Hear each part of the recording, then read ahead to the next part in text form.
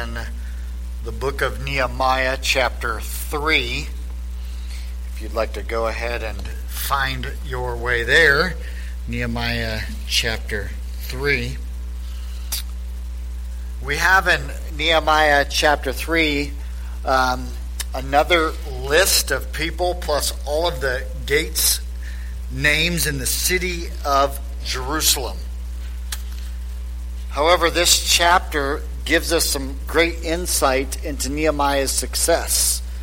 First, he made a complex operation relatively simple by dividing the wall into 40 different sections.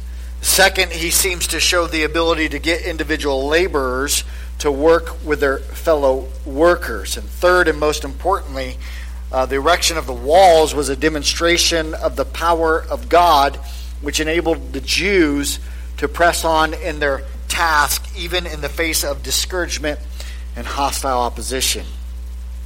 There's a lot that we can learn from this passage, especially in how we are to proceed in the building of God's church. I've titled this message, Coming Together, as we see the people coming together from gates to glory as they are making the gates, but ultimately their eyes on the glory of God. I'm trusting that as we look at this passage of Scripture, there'll be much that we can discover and apply to our lives concerning the church. In a Peanuts cartoon, Lucy demanded that Linus change the TV channels, threatening him with her fist if he didn't. "What makes you think you can walk right in here and take over?" asks Linus. "These 5 fingers," says Lucy.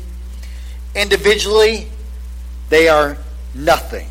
But when I curl them together like this into a single unit, they form a weapon that is terrible to behold." "Which channel do you want to turn to?" asks Linus. Turning away, he looks at his fingers and says, "Why can't you guys get organized like that?" We must keep in mind that this was everyday, ordinary people who were willing to get the work done for the Lord. And before any church can truly be successful, the people of the church must realize and understand that God's work is for everyone. This was a great work, and the people are willing to rise to the challenge. Will you please stand with me as we read from God's Word out of respect for God's Word, as we read Nehemiah chapter 3, the whole chapter. No laughing, as we have some very difficult names to look at. I'll be reading from the English Standard Version this morning. "Then Eliashib, the high priest, rose up with his brothers, the priests, and they built the sheep gate. They consecrated it and set its doors. They consecrated it as far as the Tower of the 100, as far as the Tower of Hananel. And next to him, the men of Jericho built. And next to them, Zakur, the son of Imri, built. The sons of Hassaniah built the fish gate. They laid its beams and set its doors, its bolts, and its bars. And next to them, Meremoth, the son of Uriah, the son of Hakkoz, repaired. And next to him, Meshullam, the son of Berechiah, the son of Meshezabel, repaired. And next to them, Zadok, the son of Bana, repaired. And next to them, the Tekoites, repaired. But their nobles would not stoop to serve their Lord. And Joiada, the son of Paseah, the son of Meshullam, the son of Besodiah, repaired. And the gate of Yeshana.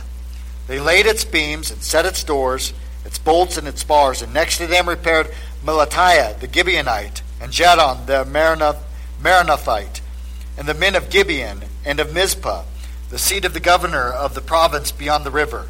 And next to them Uzziel, the son of Herahiah, the goldsmiths, repaired. And next to him Hananiah, one of the perfumers, repaired. And they restored Jerusalem as far as the broad wall.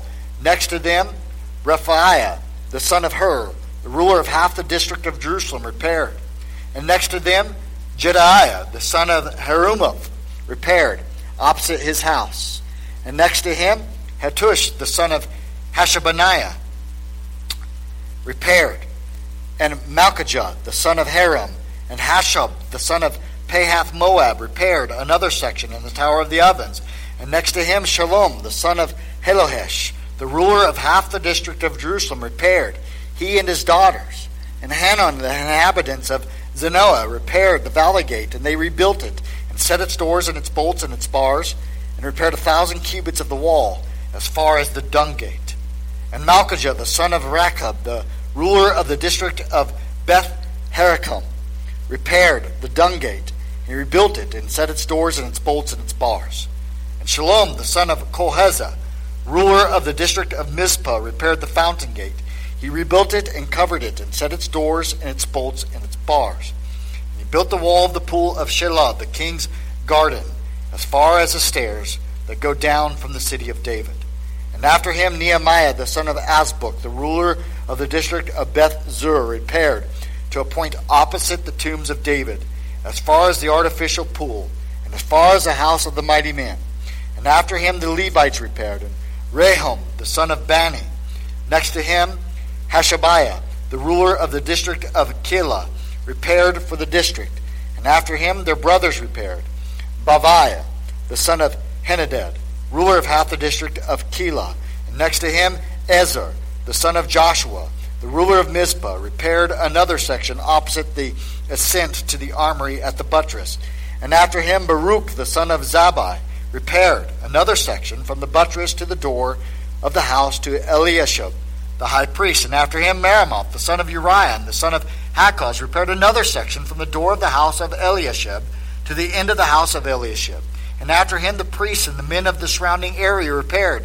And after them, Benjamin and Hashub repaired opposite their house. And after them, Azariah, the son of Messiah, the son of Ananiah, repaired beside his own house. And after him, Benui, the son of Henadad, repaired another section from the house of Azariah and the buttress and to the corner. And Palal, the son of Uzziah, repaired opposite the buttress and the tower projecting from the upper house of the king at the courts of the guard. And after him, Pedaiah, the son of Parash, and the temple servants living on Ophel, repaired to a point opposite the water gate and on the east and projecting the tower. And after him, the Tekoites repaired another section opposite the great projecting tower as far as the wall of Ophel.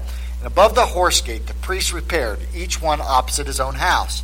And after them, Zadok, the son of Immer, repaired opposite his own house. And after him, Shemaiah, the son of Shechaniah, the keeper of the east gate, repaired. And after him, Hananiah, the son of Shelemiah, the Hanan, the sixth son of Zalaph, repaired another section. And after him, Meshullam, the son of Berechiah, repaired opposite his chamber. And after him, Malchijah, one of the goldsmiths, repaired as far as the house of the temple servants and the merchants opposite the muster gate and the upper chamber of the corner. And between the upper chamber of the corner and the sheep gate, the goldsmiths and the merchants repaired. May God bless the reading of his word. Let us pray. Father, we thank you that we can look at what seems to be a bunch of names and a bunch of gates, names that are even hard to pronounce, and gates that are hard to pronounce. But Lord, within your word is something for every one of us. Your servants listen. May you speak today, not because of a great orator, but because, God, you choose to speak to your servants. May we hear this morning. I pray this in Jesus' name. Amen. You may be seated.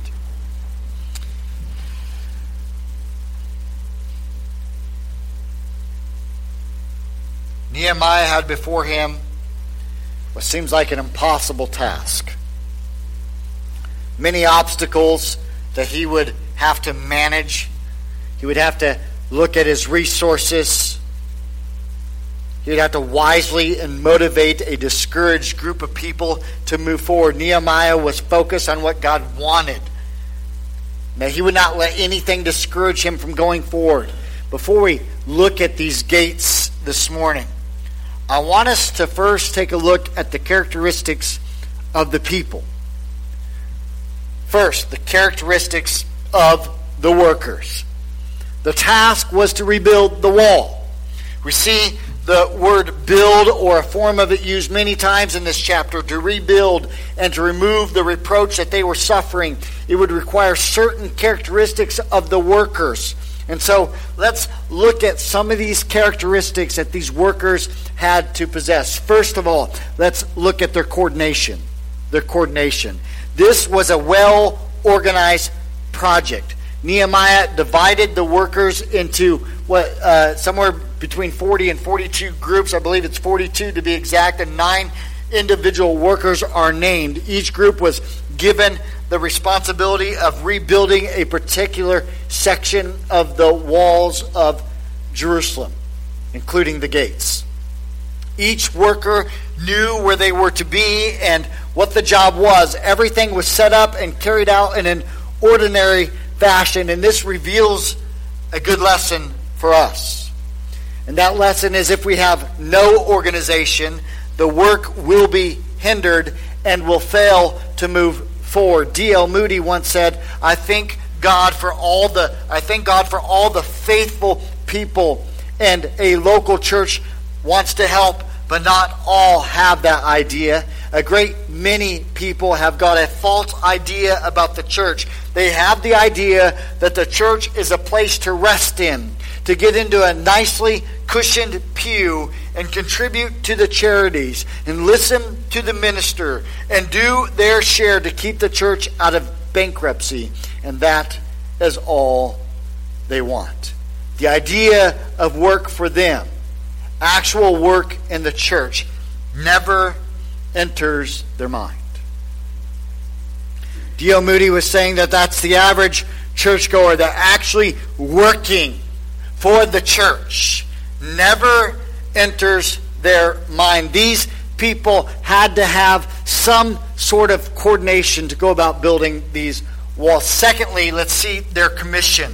These workers had a commission that they took seriously. Nehemiah organizes these workers and puts them into a particular place to carry out a specific work. They understand the importance of the project. They knew what it was, and they knew how important it was. Thirdly, let's see their commitment. The workers were committed. As we will see, they completed the work. They bring it to completion. They were faithful to get the work accomplished. It makes you wonder if God's people were just faithful. Imagine what a difference would be made for Christ's kingdom if we were just faithful. Next, let's see their cooperation. There are two phrases that get repeated over and over and over again. They are this: next to him and next to them. Over and over again as we read through that chapter. Next to him, next to them. Next to him, next to them. And this is an emphasis on the unity and the cooperation of the workers. They had to cooperate with one another. It's a precious thing with the people of the church when people within a church can get along and carry out the work that God has called them to accomplish. It's precious when God's people come together and cooperate with one another so that the work gets done. And lastly, let's see their courage. Their courage. These workers are people with great courage. They stood up for what they believe in. They faced all kinds of opposition. Think about it. They were threatened. They were ridiculed. They were mocked. They were scorned and more. And if you want to build anything of value for the kingdom of God, then let me tell you something. It will take courage. And courage is a byproduct of faith. Fear comes when we fail to trust in God. Courage comes when we have faith in God. Fear comes when we fail to trust in God. In Mark chapter 4, verse 40, Jesus asked his disciples why they were fearful and why they had no faith. There's a connection between fear and faithfulness. Fear is produced by a lack of confidence in the Lord. In Mark chapter 4, the biggest problem that the disciples had was not the storm. That wasn't their biggest problem. It may have seemed like the biggest problem, especially to the disciples. Come on, if you're out on a boat and there's a storm rolling in, guess what your biggest problem seems to be? The storm that's about ready to take over your boat. And it seemed like that was the biggest problem, but it wasn't their biggest problem. Their biggest problem Jesus addressed. He doesn't say, look at this problem of the storm. Their biggest problem was their lack of faith. That was their biggest problem. Their lack of faith. In 2 Timothy chapter 1, we're told that God has not given us a spirit of fear, but of power and of love and of sound mind. If we want to be a builder of God's kingdom, then we must be Christ-centered. There are many enemies who would like to draw our attention away from Christ and hinder our work. We must refuse to focus on the enemy and keep our eyes on Christ alone. Now that we've seen the characteristic of these workers, what I want to do is go through this passage of Scripture and look at these gates. So we've seen the characteristics of the workers. Now let's look at the gates. First, we have the sheep gate. The sheep gate. Note the teamwork that was here. As we see Eliashib, the high priest, and his fellow priests are joined by the men of Jericho and Zakur. These workers are concentrating their efforts on the sheep gate. It was through the sheep gate that the sacrificial lambs were led to the altar to be sacrificed to atone for man's sin. This gate, the sheep gate, served as a constant reminder to everyone that without the shedding of blood, there is no remission of sins, as Hebrews 9:22 tells us. The blood is one of the fundamental doctrines of God's Word. The blood of atonement, the blood atonement is a truth that God has made clear ever since the days of old. For the life of the flesh is in the blood, and I have given it to you upon the altar to make an atonement for your souls, for it is the blood that makes an atonement for the soul, Leviticus 17:11. Every single Old Testament sacrifice was pointing forward to the Lamb of God. Every single one who would one day be offered upon the altar of Calvary for the sins of mankind. John the Baptist called Christ, what did he say about Christ? He called him, "Behold, the Lamb of God who takes away the sins of the world." I would not be surprised if this were the exact gate that Jesus entered when he came into Jerusalem, symbolizing that he would one day be our ultimate sacrifice. This gate serves as a picture of the Lord Jesus Christ, who is the fulfillment of the sacrificial lamb of the Old Testament. He came and fulfilled what all those sacrifices could not do, as they covered sin, but he removes sin. That's the sacrificial Lamb of God. So we see the sheep gate. And then we come to this fish gate. Now some of y'all know my surprise vacation by my wife. She took us to Michigan, and we went into this marketplace where there's all kinds of different food and this sort of thing. But in this marketplace, they have all this fresh fish. And it smells like fresh fish. And I was like, look at this ahi grade or sushi grade ahi tuna, $30 a pound. I was like, wow. And on my pastor's salary, I can afford that. So I didn't buy any of it. I'm just joking. But it was just incredibly interesting to me. The fish gate is where fresh fish would have been brought into the city daily from the Sea of Galilee. They would bring in the fish and from the Mediterranean Sea, and they would sell it at the market. This means it had a high volume of traffic of people that would enter through the fish gate. Since the gate is called the fish gate, it should remind us of something other than just fish. We should recall the words of Jesus in Matthew chapter 4, verse 19, when he says, "Follow me, and I will make you fishers of men." When someone comes to know Christ as their Savior, they are caught, as it were. We belong to Christ to serve Him and His purposes. It should only be logical then that once a person is saved, that they would want to tell others about that salvation. When was the last time that you actually went fishing?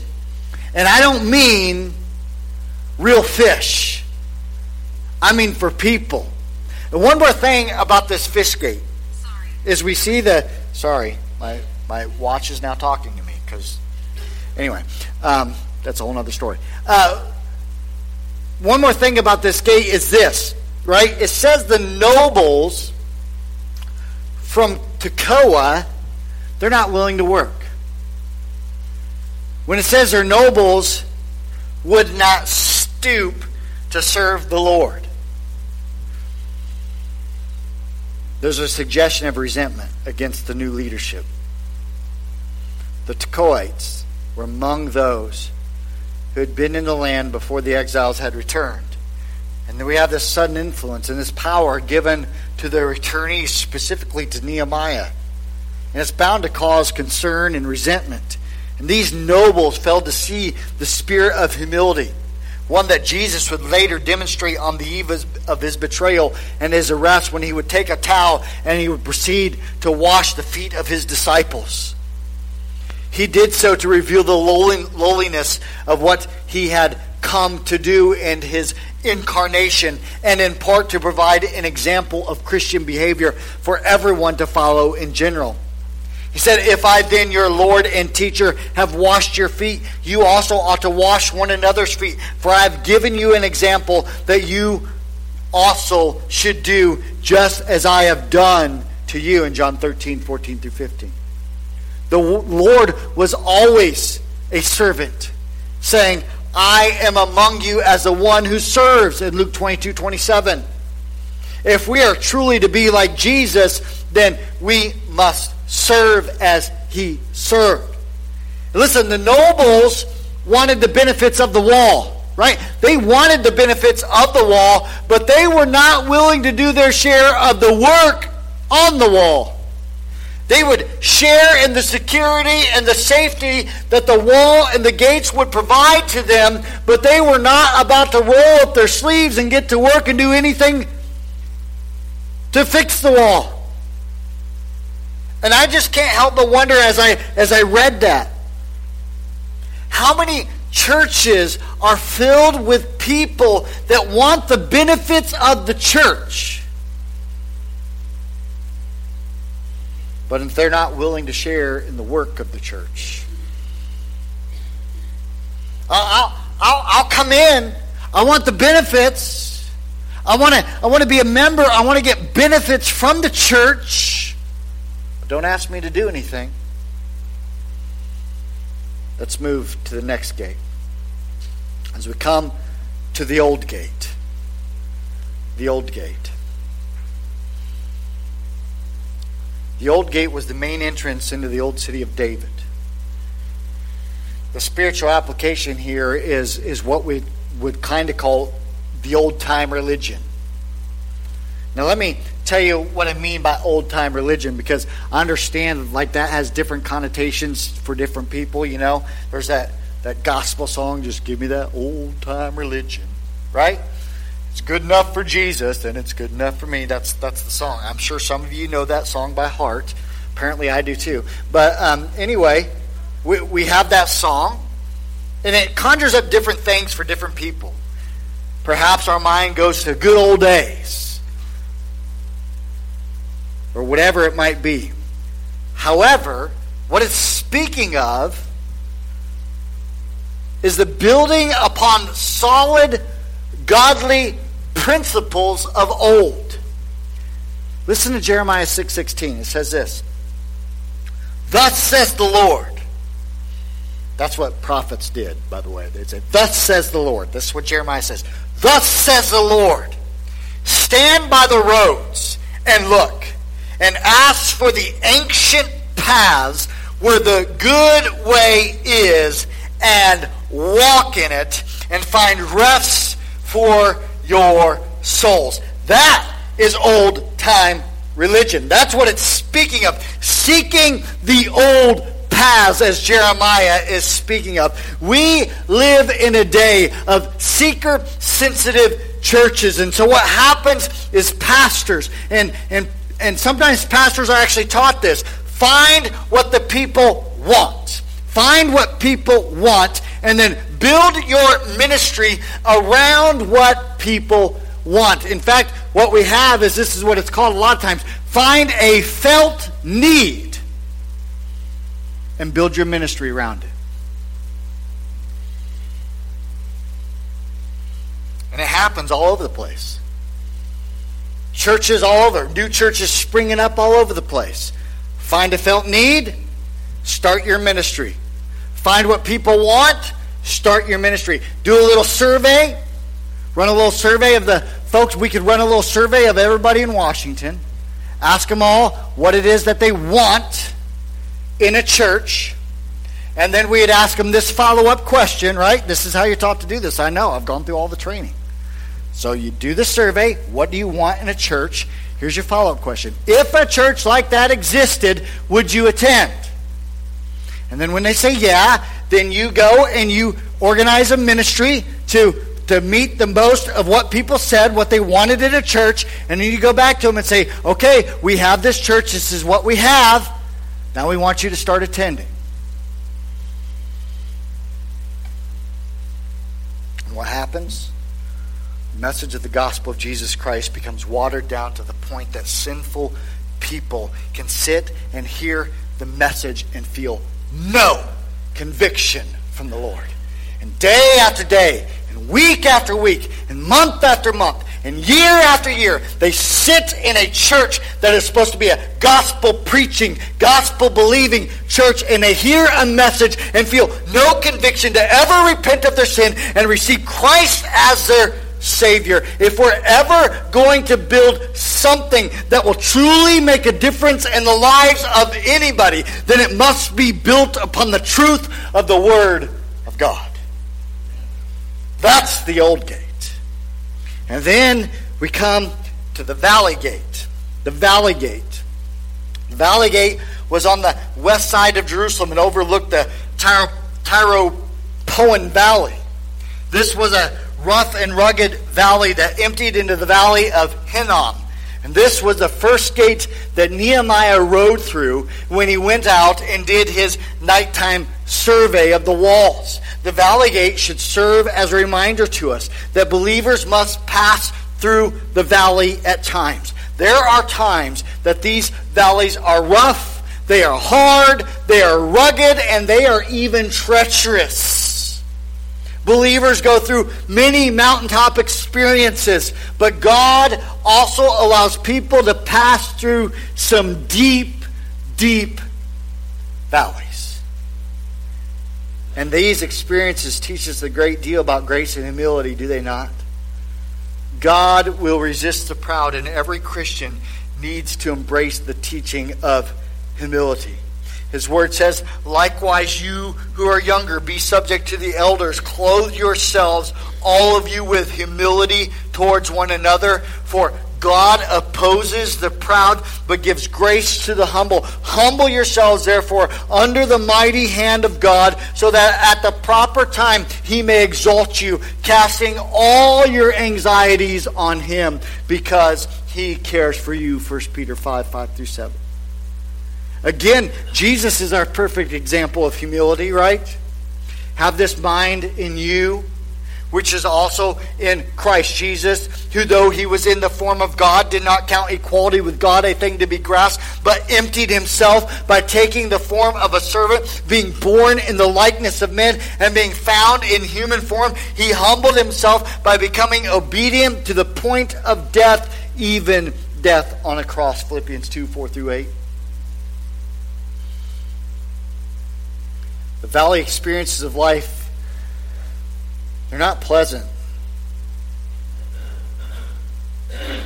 but they are profitable. And we must be cautious not to let those valley experiences keep us from serving the valley gate. And then we come to every junior high boy's favorite gate, the dung gate. And it really is the dung gate. It was located at the southernmost part of the city. Just outside of the dung gate was the Valley of Hinnom. The garbage was carried out of the city through the dung gate and tossed into the Hinnom Valley, where the fires burned around the clock to consume the waste. Now, there's a couple of lessons that we can learn here. One of them is that the proper disposal of waste is an essential part to the health of a city. Also, God's people must dispose of the filthiness that sometimes creeps into our life. Paul warned the Corinthians, let us cleanse ourselves from every defilement of the body and the spirit, bringing holiness to completion in the fear of God in 2 Corinthians 7:1. When we allow sin to reside in our hearts, we are hindered in our service to God, and God's people are to be a holy people because why? God is holy. And if we refuse to get rid of that which defiles us, we will struggle in building the kingdom of God. But there's a second lesson here as well. And that is that the work of rebuilding the dung gate would have been dreadfully unpleasant. How would you like to be the workers assigned to rebuilding the dung gate? Oh, by the way, you're going to go rebuild the dung gate. Can you imagine the smell from the burning garbage all the time? The stench wafts into the air constantly in the nostrils of the workers. Even though it was unpleasant, it was not unimportant. And here's where I'm going with this. There are times as Christians where you will have to do an unpleasant job, where you will be placed in an unpleasant situation. However, we must stay focused and get the job done. Can you remember when I was doing student ministry in Macon, Missouri, we'd go to, on Sunday night sometimes, we'd go to the McDonald's. And sometimes we'd get there and it'd be right before closing time. And so what did we start doing? We said, hey, we thank you for serving us and we want to help take care of you. We started cleaning their bathrooms. The youth group started cleaning their bathrooms. Every Sunday night we'd show up. So we're going to take care of your bathrooms. We'd get all the stuff and we'd go clean their bathrooms. Teenagers. You see, ministry, sometimes it's not pleasant. And it became where they would look forward to us coming. Oh, here they come. Because we took care of them. Just trying to minister to them. Unpleasant does not mean unimportant. There will be times that you're called to do something unpleasant. Doesn't mean that it's unimportant. Next, we come to the fountain gate. The fountain gate's located on the east wall facing the Kidron Valley near the Pool of Siloam. It was through this gate that the water was brought into the old city through Hezekiah's tunnel, which connected to the water gate. This is the place where Jesus would open the eyes of the blind man in John chapter 9, verse 7. If a city does not have water, it will not last long. Water is essential to life. The gate is a reminder of the water of life that every person needs. Jesus said to the woman at the well in John chapter 4, Jesus said to her, everyone who drinks of this water will be thirsty again. But whoever drinks of the water that I will give him will never be thirsty again. The water that I will give him will become in him a spring of water welling up to eternal life. Salvation is the drink that satisfies the soul. Once a person receives this spiritual water, they will never be thirsty again. And then later in the Gospel of John, Jesus uses water as a metaphor for the Holy Spirit. When he says this, on the last day of the feast, the great day, Jesus stood up and cried out, if anyone thirsts, let him come to me and drink. Whoever believes in me, as the scripture has said, out of his heart will flow rivers of living water. Now this he said about the Spirit, whom those who believed in him were to receive. For as yet the Spirit had not been given, because Jesus was not yet glorified. The fountain speaks of the living waters of the Holy Spirit that should flow from the life of every single believer. The application is that we must be saved if we are to ever be Spirit-filled. And then we come to the water gate. This was Jerusalem's second source of fresh water. This is where the path that led from the Gihon spring entered the city. And while the fountain gate speaks of the Holy Spirit, the water gate speaks of the Word of God. And oftentimes in Scripture, water is a symbol of the blessed Word of God. Scripture says, Jesus answered, truly, truly, I say to you, unless one is born of the water and the Spirit, he cannot enter the kingdom of God. John 3:5. Already you are clean because of the word that I have spoken to you. John 15:3. Sanctify them in the truth. Your word is truth. John 17:17 through 18. That he might sanctify her, having cleansed her by the washing of the water of his word. Ephesians 5:26. How can a young man be pure? By guarding it according to your word. Psalm 119:9. These passages are speaking of the great cleansing power of the Word of God. God's Word makes us aware of our sin and instructs us on how we can deal with our sin. And when we are obedient to the Word and we confess our sin and we repent, we are cleansed. Believers are to keep their life clean through constant contact with the Word of God. Let's draw out a few interesting facts. First, this is the seventh gate mentioned. And in the Scripture, 7 is the number of completeness and perfection. I tend to believe that the number 7 is associated with God's Word because of its perfection. The words of the Lord are pure words, like silver refined in a furnace on the ground, purified 7 times. You, O Lord, will keep them.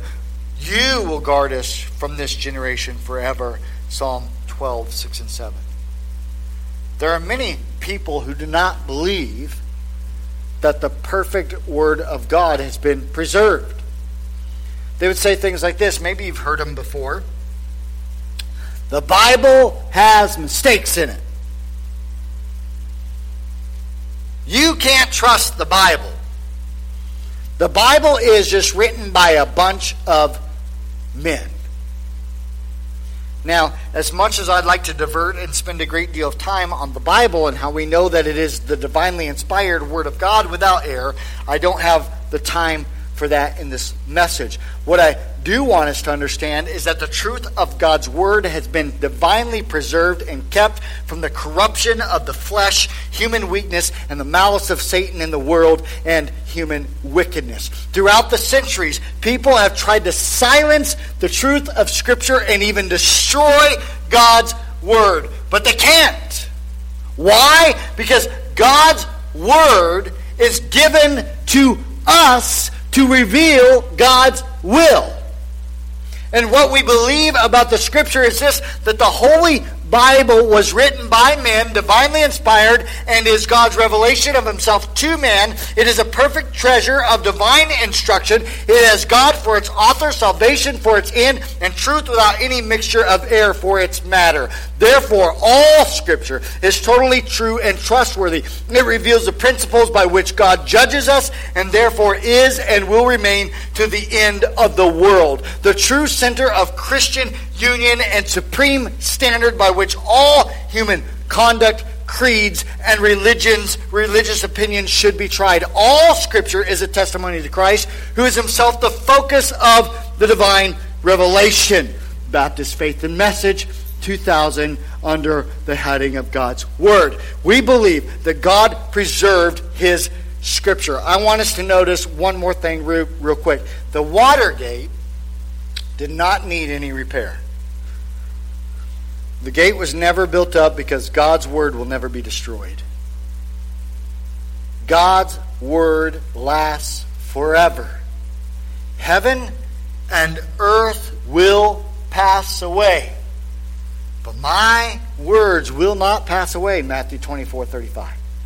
Never retreat from God's Word, Christian. Stand firm on it. Stay true to it. You don't need to add to it or improve upon it. All you have to do is implement it into your life. Then we come to the Horse Gate.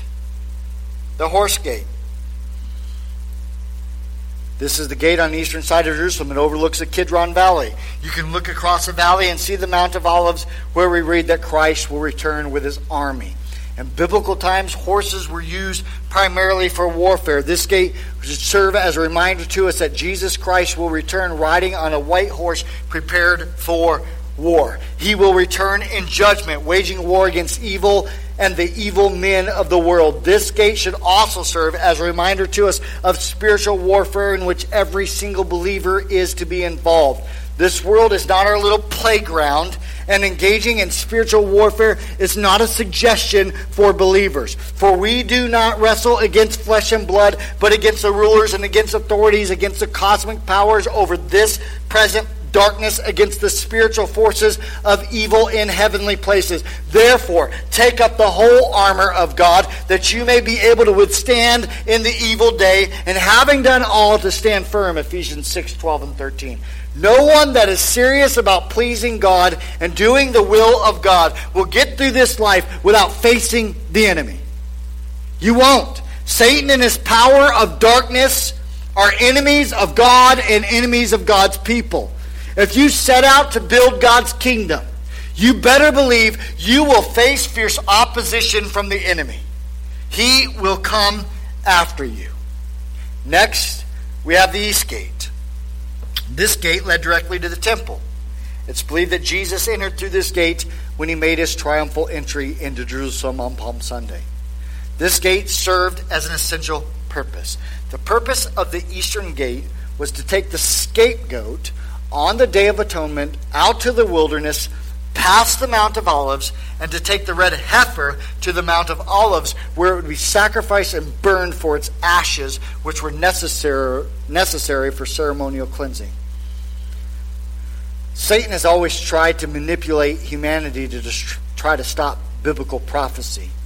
The Bible Exposition Commentary says this: in the 16th century, this gate was sealed up with blocks of stone by the Turkish Sultan Suleiman the Magnificent.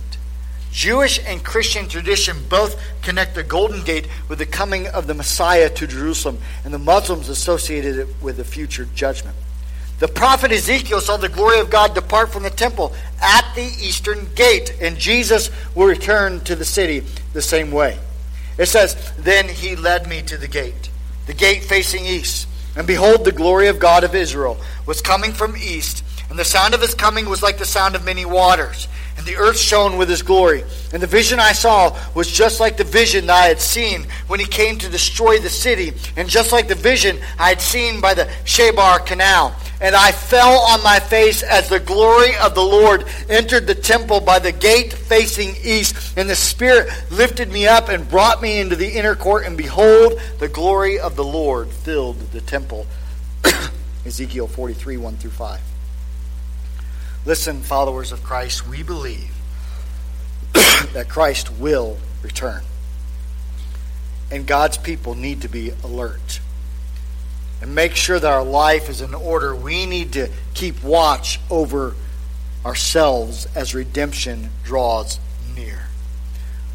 Let's move to the final gate. The gate Mifkad, or muster gate. It's the same as the muster gate in the ESV. It was located in the northeast corner of the city. It was used for the review and inspection of the troops in the army. There's a significant application here because when our Lord returns, then Jesus will gather his people together and review each person's service. This is what we refer to as the judgment seat of Christ. Why do you pass judgment on your brother? Or you, why do you despise your brother? For we will all stand before the judgment seat of God. Romans 14:10. This is where our deeds will be evaluated, and we will either be rewarded for our service or we will suffer loss of reward. Each one's work will become manifest, for the day will disclose it, because it will be revealed by fire. And the fire will test what sort of work each one has done. If the work that anyone has built on the foundation survives, he will receive reward. If anyone's work is burned up, he will suffer loss, though he himself will be saved, but only as through fire. 1 Corinthians 3:13-15. Listen, every believer will one day stand before God. And our lives will be examined. And we will be rewarded accordingly. Nehemiah was a leader, but without followers, the work would not get done. Listen to me, Christian. Your work is noticed by God. What you do is noticed by Him. And He will reward those who faithfully serve Him. Do not get sidetracked from His word. He sees what you do for His kingdom and will reward you accordingly. In conclusion, it was in the city of Jerusalem, as much as in the temple itself, that worship was offered. Sacrifice was made. Sin was atoned for. The presence of God was found. For us, the temple is different now. The church, and I don't mean the geographical zip code, but I mean the body of believers, constitutes the Spirit-indwelt temple of God. The Jerusalem that we seek is the city that has foundations whose designer and builder is God, according to Hebrews 11:10. We seek a community not of this world, but one that will descend out of heaven from God, prepared as a bride adorned for a husband, according to Revelation 21:2. For the Old Testament believers, Jerusalem needed to be in a condition so that God prescribed worship could be offered. That is why the city is being rebuilt. No matter how far away they may have lived, Jerusalem was their city. What happened was something that is rarely seen as we read this. Merchants, security officials, city officials, priests, Levites, temple servants, women, and men are seen working on sections of the wall. This is unity in action. This is people coming together. This is the people of God. They're standing firm in one spirit with one mind, striving side by side for the faith of the gospel of Jesus Christ, and they are not frightened by any of their opponents. Philippians 1:27 and 28. Church unity is precious, and it is to be prized when it's found. It is a thing of beauty to behold. And we could wish that this spirit was more prevalent in our churches today. Oh, that our churches would be unified. The work that we are engaged in is no less important than Nehemiah's time. It's God's work. You and I are building God's kingdom together by the help of God's Spirit and for the glory of God. Far too often in the church, our question is this: well, what's in it for me? That's our question. What's in it for me? What am I going to get out of it? Why would I want to do that? Why would I want to help with a harvest party and run a little game and blah, blah, blah, blah, blah, or stand out there in the cold and let kids come by and get candy, little stinkers or whatever? What's in it for me? What am I going to get out of it? But that's not the question we should be asking.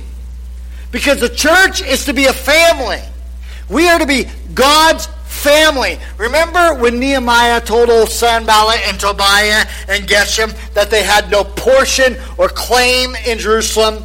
Jerusalem belongs to the people of God, and they were not the people of God. And as a church, we are the people of God. You and I are the people of God. And it's not a spirit of exclusivity, but one of distinction on the basis our distinction is from the rest of the world. And we are to be holy in nature and represent our God. That's who we are to resemble. And what is to define us is our God, plain and simple.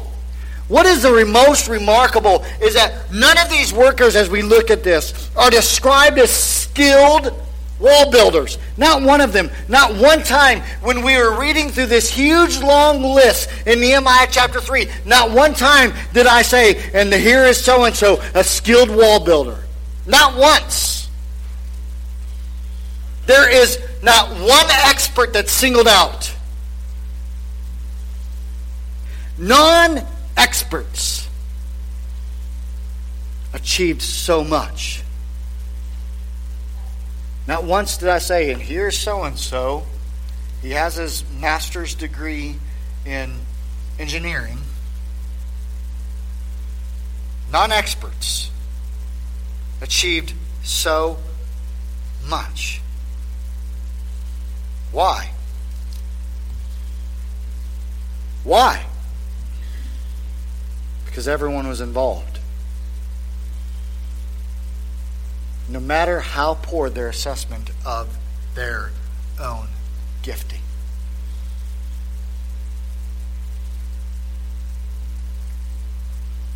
Everyone was involved.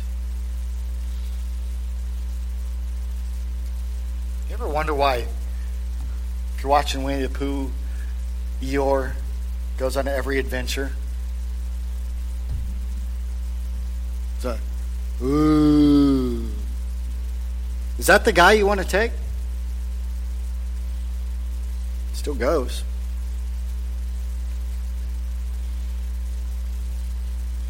That's us sometimes, right? What am I going to do? I'm too old. I'm too young. I don't know what to do. I don't know what to say. I stutter. And we come up with all kinds of excuses as to why we're not gifted to do what God wants us to do. But the illustration in Ephesians 4:11-13, and he gave the apostles, the prophets, the evangelists, the shepherds and teachers to equip the saints for the work of ministry, for the building up of the body of Christ, until we all attain to the unity of the faith and the knowledge of the Son of God, to mature manhood, to the measure of the stature of the fullness of Christ. The unique gifting of pastors and teachers is given in order to equip the members, of the body of Christ, to do the work of ministry. The unique gifting of pastors or elders or whoever has a teaching position in the church, the unique gifting of me as your pastor is to equip you as a church to do the ministry of the church. Listen, the view that says spiritual ministry is the job of the pastor or the clergy or someone who is specially trained in order to do it is unbiblical.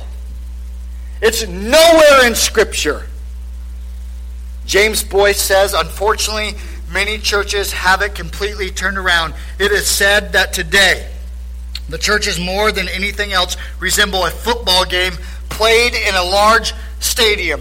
There are 80,000 spectators in the stands who badly need some exercise, and there are 22 men on the field who badly need some rest. So here's me bringing this message to the spiritual head. What will you sacrifice, dear Christian, in order to come together like these people in Nehemiah chapter 3 and build God's kingdom? Right here. Build God's kingdom at First Baptist Church, a part of building God's kingdom for God's glory. What will you do? Let's close in prayer.